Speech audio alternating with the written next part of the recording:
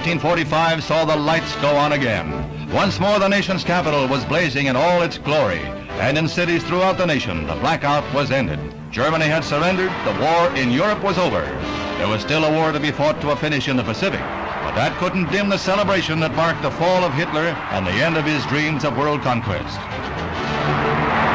3 months later, crowds gather in front of the White House, awaiting the announcement of Japan's surrender from President Harry S. Truman. It took 2 atomic bombs to bring Japan to her knees. But now Pearl Harbor was avenged, and the news triggered the greatest celebration the nation has ever known. This was the time to whoop it up. World War II is over, and the American economy is booming.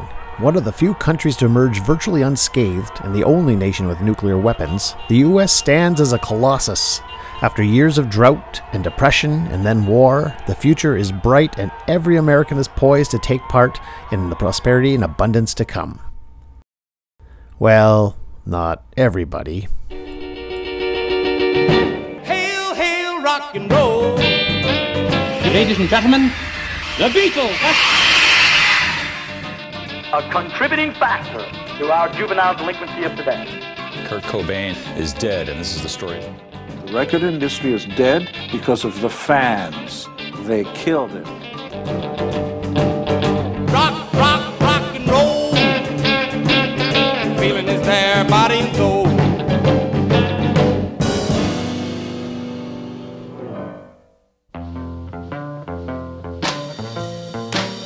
Hello everyone and welcome to Hail, Hail, Rock and Roll, the Story of Rock podcast. I'm your host, Christopher Moore, and thank you for joining us as we explore the chronological story of rock music in relatively bite-sized segments. We'll have a new episode every other Monday. If you like what you hear, please be sure to subscribe to our show. It only takes a second to do, and it means a lot to us here. It helps us improve and make the show better. And be sure to check us out on your favorite social media platform too, as we'll have some announcements coming out about special episodes and our new website. Also, drop us a line. We'd love to hear from you with comments, corrections, or even diatribes. This is about music after all, and few things can get more personal than your favorite band or song. So if you think we missed something or you disagree with something we've said, then please send us a message and let us know. This is history after all. There's never just one narrative. This week is a little heavier on the history, as we need to clear the space, as it were, set the scene, and chart the landscape for the rise of rock and roll. As my grade 11 history teacher, Mr. McCall, used to say, those who fail history are condemned to repeat it. This story could really start in many places, but the end of World War II seems like as good a time as any to set out on our journey.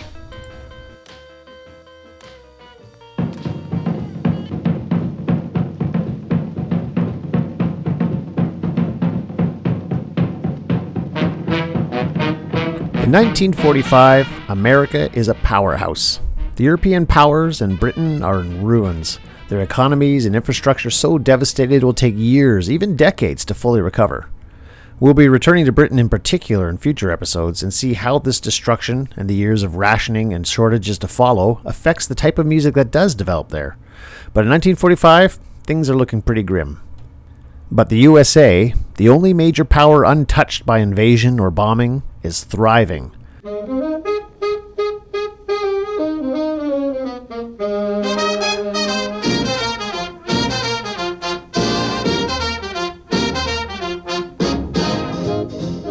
The war kick-started the economy and the country is firing on all cylinders. The government was worried though. 15 million veterans and military staff were about to return from Europe and the Pacific. There was a genuine fear that the labor market would be flooded and the economy would stall. So Congress introduced a bill in hopes of curtailing this pending disaster. A law that would change the shape of American society for generations to come. The Servicemen's Readjustment Bill of June 1944, or, as it is more generally known, the GI Bill. The GI Bill guaranteed for veterans 1 year of unemployment, loans to start businesses or buy homes, or pay for college tuition or trade school and provide living stipends while attending. It would have a hefty price tag, by some measures approximately $50 billion today. And not everyone was keen on this idea. The president of the University of Chicago complained that education is not a device for coping with mass unemployment. Colleges and universities will find themselves converted into educational hobo jungles. But elitism aside, the bill was a huge success on many fronts. By 1947, nearly half of all college and university students were on GI Bill funding, with over 8 million veterans returning to school. Universities also saw a growing interest in sciences, business, and engineering. And despite the cost, this bill might be one of the best investments the U.S. government ever made, with all those newly educated veterans generating nearly 10 times the bill's cost in higher wages and taxes. Since the end of the 19th century, rural Americans and immigrant families had flocked to the cities for work, especially during the Depression. But it was crowded, with families doubling or tripling up in apartments and make-do Quonset huts. With higher wages and GI Bill-backed loans for homes, millions of veterans and their families started leaving the cramped apartments of the cities for their own homes in the suburbs.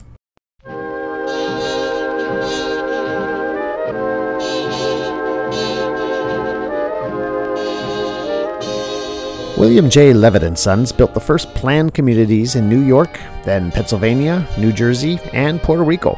Using assembly line techniques, Levitt & Sons could build a house in a day.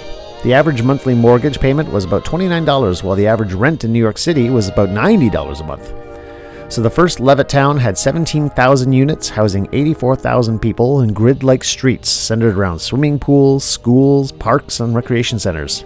Each house promised modern appliances, a car in the driveway, green lawns, and white picket fences. Thus was born an American ideal that endures to this day. Between 1948 and 1958, 85% of all new homes were in the suburbs. And the suburbs also gave birth to a car culture, something we will see expressed in rhythm and blues and early rock and roll music very soon. You need a car to get anywhere, to go to work or get groceries, and automobile manufacturing exploded in these years following the war, which then triggered the need for larger highways and road systems, which then meant cities and their suburbs could sprawl wider and further away, which then meant, well, you can see where this is all going. So it's all great, right? Wealth and prosperity are here, and the future is wide open. Well, not quite.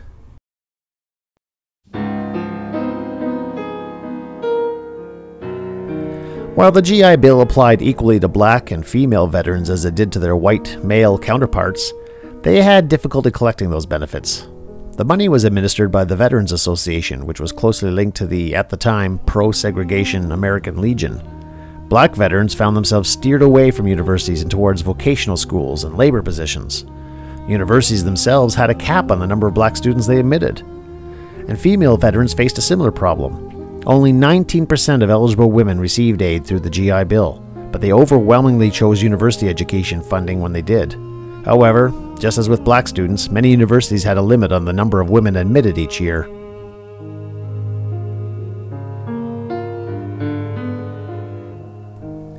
And those shiny new suburbs? Even at the time, there was criticism about the cookie-cutter nature of Levittowns and their sameness and conformity. Little boxes on the hillside, little boxes made of ticky-tacky, little boxes, little boxes, little boxes, all the same. There's a green one. On one hand, it did emphasize a sort of democratic inclusion where all people living in the community were in similar houses, making similar incomes, whether they were Catholic, Protestant, or Jewish. And this was sort of a continuation of the national community that was built over the war amongst soldiers and civilians alike.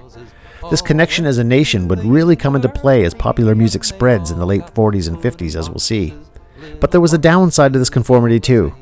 Women were constantly told by the culture that their role was to stay home, raise kids, and tend to their families, despite many gains made working outside the home during the war. And William Levitt was straight up an unapologetic segregationist, and the subdivisions were for whites only. By 1960, not a single non-white family lived in the New York Levittown. Throughout the U.S., covenants were enacted to discourage selling suburban homes to black or Asian families. And at the same time, banks were refusing to lend money for inner-city homes or improvements, which were increasingly becoming minority neighborhoods.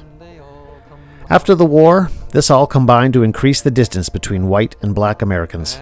The growing resentment of being left out of the post-war boom will erupt in the 1950s and 60s, as we'll see in future episodes.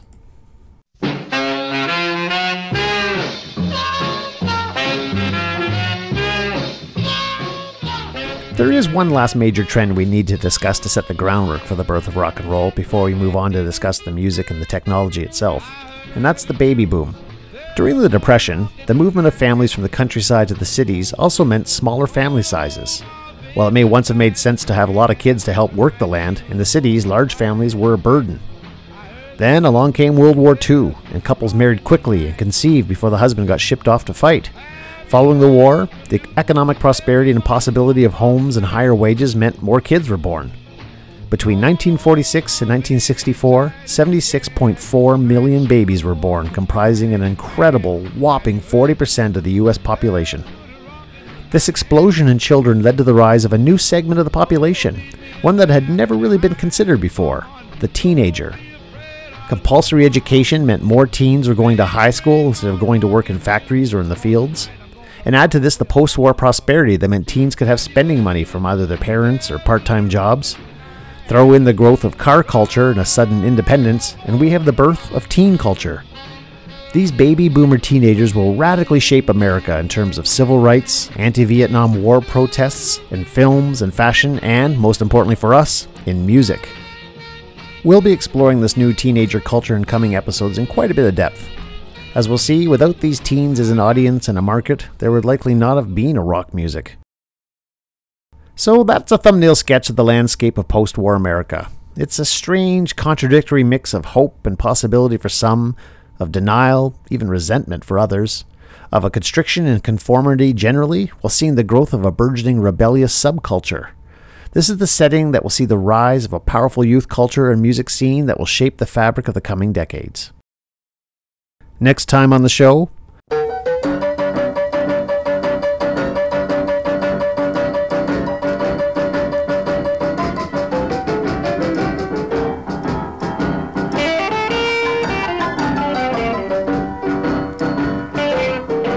the Great Migration from New Orleans and the Mississippi Delta will bring a new music north to St. Louis, to Chicago, and perhaps most importantly for us, to Memphis, Tennessee. How many more years have I got to let your dog be around?